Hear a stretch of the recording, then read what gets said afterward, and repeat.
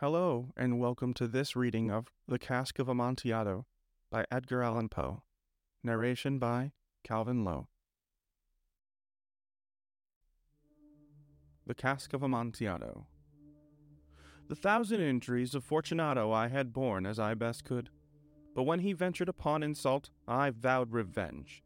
You, who so well know the nature of my soul, will not suppose, however, that I gave utterance to a threat. At length, I would be avenged. This was a point definitively settled, but the very definitiveness with which it was resolved precluded the idea of risk. I must not only punish, but punish with impunity. A wrong is unredressed when retribution overtakes its redresser. It is equally unredressed when the avenger fails to make himself felt as such to him who has done the wrong.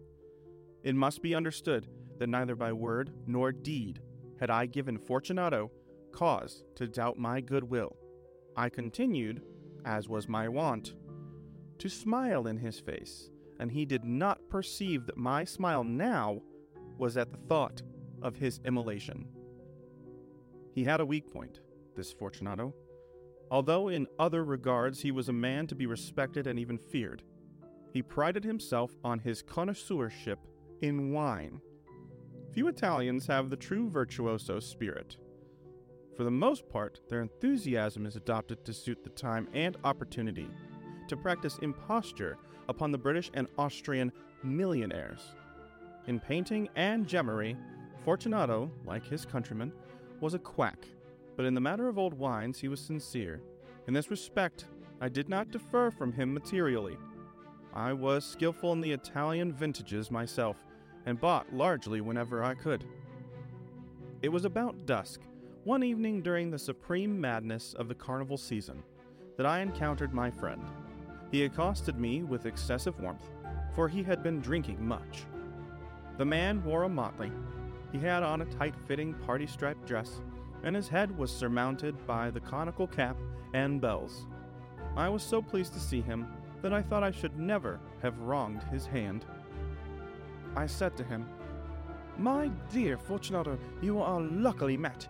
How remarkably well you are looking today. But I have received a pipe of what passes for Amontillado, and I have my doubts." "How?" he said. "Amontillado? A pipe? Impossible. And in the middle of the carnival?" "I have my doubts," I replied, "and I was silly enough to pay the full Amontillado price without consulting you in the matter. You were not to be found, and I was fearful of losing a bargain." "Amontillado?" "I have no doubts." "Amontillado?" "And I must satisfy them." "Amontillado?" "As you are engaged, I am on my way to Lucchesi. If any one has a critical turn, it is he. He will tell me, 'Lucchesi cannot tell Amontillado from sherry.' And yet some fools will have it with that taste is a match for your own. Come, let us go." "Whither?" "To your vaults." "My friend, no. I will not impose upon your good nature. I perceive you have an engagement. Lucchesi, I have no engagement." "Come." "My friend, no. It is not the engagement, but the severe cold with which I perceive you are afflicted. The vaults are insufferably damp. They are encrusted with nitre." "Let us go, nevertheless. The cold is merely nothing. Amontillado, you must have been imposed upon. And as for Lucchesi, he cannot distinguish sherry from Amontillado." Thus speaking, Fortunato possessed himself in my arms. Putting on a mask of black silk and drawing a roquelaire closely about my person, I forced him to hurry me to my palazzo. There were no attendants at home. They had absconded to make merry in honor of the time. I had told them that I should not return until morning, and had given them explicit orders not to stir from the house. These orders were sufficient, I well knew, to ensure their immediate disappearance, one and all, as soon as my back was turned. I took from their sconces 2 flambeaux, and given one to Fortunato, bowed him through several suites of rooms to the archway that led into the vaults. I passed down a long and winding staircase, requesting him to be cautious as he followed. We came at length to the foot of the descent, and stood together on the damp ground of the catacombs of the Montresor. The gait of my friend was unsteady, and the bells upon his cap jingled as he strode. "The pipe," he said. "It is farther on," said I, "but observe the wide web work which gleams from these cavern walls." He turned towards me, and looking into my eyes with two filmy orbs that distilled the rheum of intoxication. "Nietzsche?" he asked at length. "Nietzsche," I replied. "How long have you had that cough?"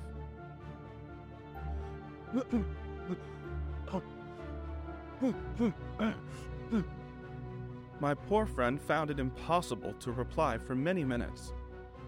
"It is nothing," he said at last. "Come," I said with a decision. "We will go back. Your health is precious. You are rich, respected, admired, beloved. You are happy as I once was. You are a man to be missed. For me, it doesn't matter. We will go back. You will be ill, and I cannot be responsible. Besides, there is Lucchesi." "Enough," he said. "The cough is mere nothing. It will not kill me. I shall not die of a cough." True, I replied, and indeed I had no intention of alarming you unnecessarily. But you should use all proper caution. A draught of this Medoc will defend us from the damps. Here I knocked off the neck of a bottle, which I drew from a long row of its fellows that lay upon the mold. "Drink," I said, presenting him with the wine. He raised it to his lips with a leer. He paused and nodded to me familiarly, while his bells jingled. "I drink," he said, "to the buried repose around us. And I want your long life." He again took my arm, and we proceeded. "These vaults," he said, "are extensive." "The Montresor," I replied, "were a great and numerous family." "I forgot your arms."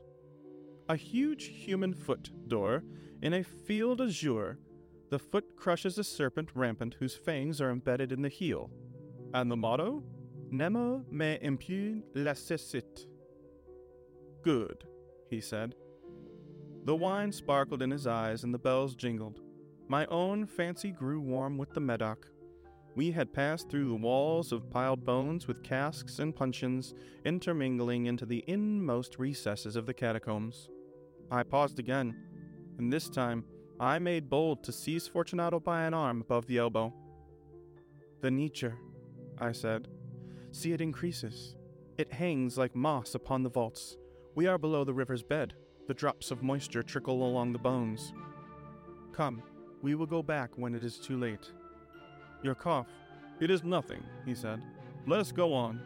But first, another draught of Medoc."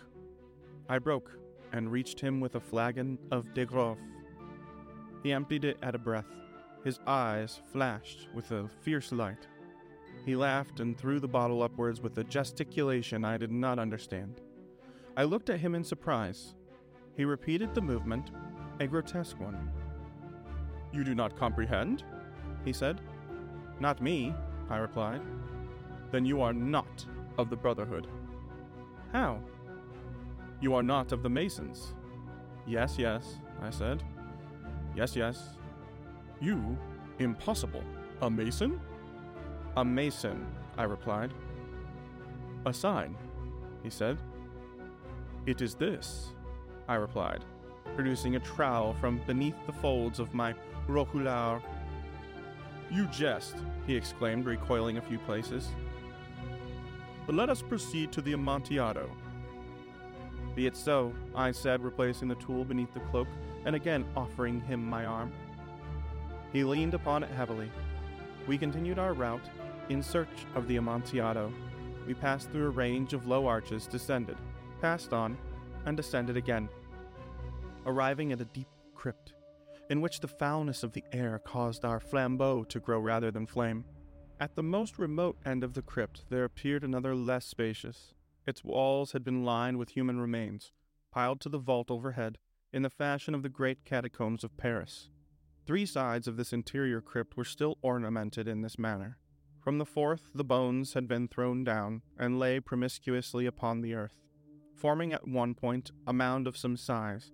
Within the wall, thus exposed by the displacing of the bones, we perceived a still interior recess, in depth about 4 feet, in width 3, in height 6 or 7. It seemed to have been constructed for no especial use in itself, but formed merely the interval between 2 of the colossal supports of the roof of the catacombs, and was backed by one of their circumscribing walls of solid granite. It was in vain that Fortunato, uplifting his dull torch, endeavored to pry into the depths of the recess. Its termination of the feeble light did not enable us to see. "Proceed," I said. "Herein the Amontillado. As for the Lucchesi—" "He is an ignoramus," interrupted my friend as he stepped unsteadily forward, while I followed immediately at his heels. In an instant he had reached the extremity of the niche, and finding his progress arrested by the rock, stood stupidly bewildered. A moment more and I had fettered him to the granite. On its surface were 2 iron staples, distant from each other about 2 feet horizontally. From one of these depended a short chain, from the other a padlock. Throwing the links about his waist, it was but the work of a few seconds to secure it. He was too astounded to resist. Withdrawing the key, I stepped back from the recess. "Pass your hand," I said, "over the wall. You cannot help feeling the nitre. Indeed, it is very damp. Once more, let me implore you to return. No? Then I must positively leave you. But I must first render you all the little attention in my power." "The Amontillado!" ejaculated my friend, not yet recovered from his astonishment. "True," I replied. "The Amontillado." As I said these words, I busied myself among the pile of bones of which I have taken before spoken. Throwing them aside, I soon uncovered a quantity of building stone and mortar. With these materials, and with the aid of my trowel, I began vigorously to wall up the entrance of the niche. I had scarcely laid the first tier of my masonry when I discovered that the intoxication of Fortunato had, in a great measure, worn off. The earliest indication I had of this was of a low moaning cry from the depth of the recess. It was not the cry of a drunken man. There was then a long and obstinate silence. I laid the 2nd tier, and the 3rd, and the 4th, and then I heard the furious vibrations of the chain. The noise lasted for several minutes, during which I might hearken to it with more satisfaction. I ceased my labors and sat down upon the bone. When at last the clanking subsided, I resumed the trowel, and finished without interruption the 5th, the 6th, and the 7th tier. The wall was now nearly upon a level with my breast. I again paused, and holding the flambeau over the mason work, threw a few feeble rays upon the figure within.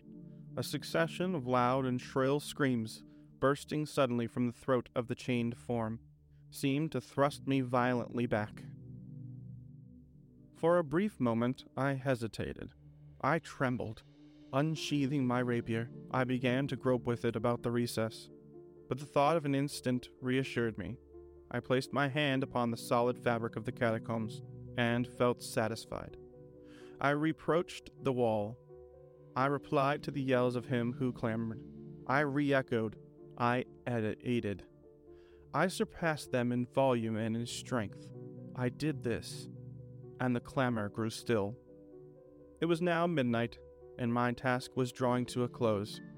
I had completed the 8th, the 9th, and the 10th tier. I had finished a portion of the last and the 11th. There remained but a single stone to be fitted and plastered in. I struggled with its weight. I placed it partially in its destined position. But now there came from out of the niche a low laugh that erected the hairs upon my head. It was succeeded by a sad voice, which I had difficulty in recognizing as that of the noble Fortunato. The voice said,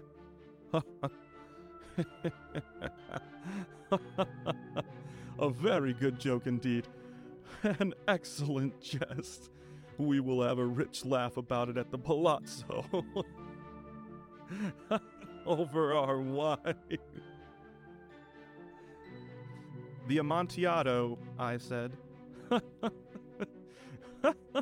Yes, the Amontillado. But it is not getting late.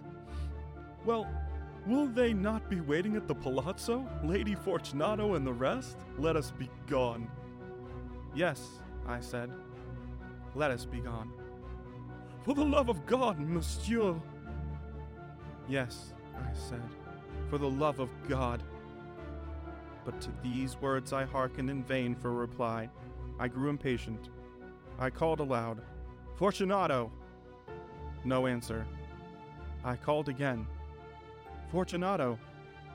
No answer still. I thrust a torch through the remaining aperture and let it fall within. There came forth, in return, only a jingling of bells. My heart grew sick. On account of the dampness of the catacombs, I hastened to end my labor. I forced the last stone into its position. I plastered it up. Against the new masonry I re-erected the old rampart of bones. For the half of a century no mortal has disturbed them. In pace requiescat.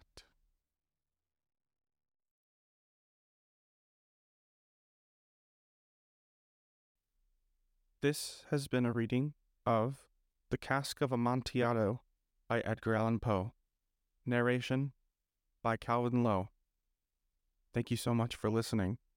Hope to see you for the next story.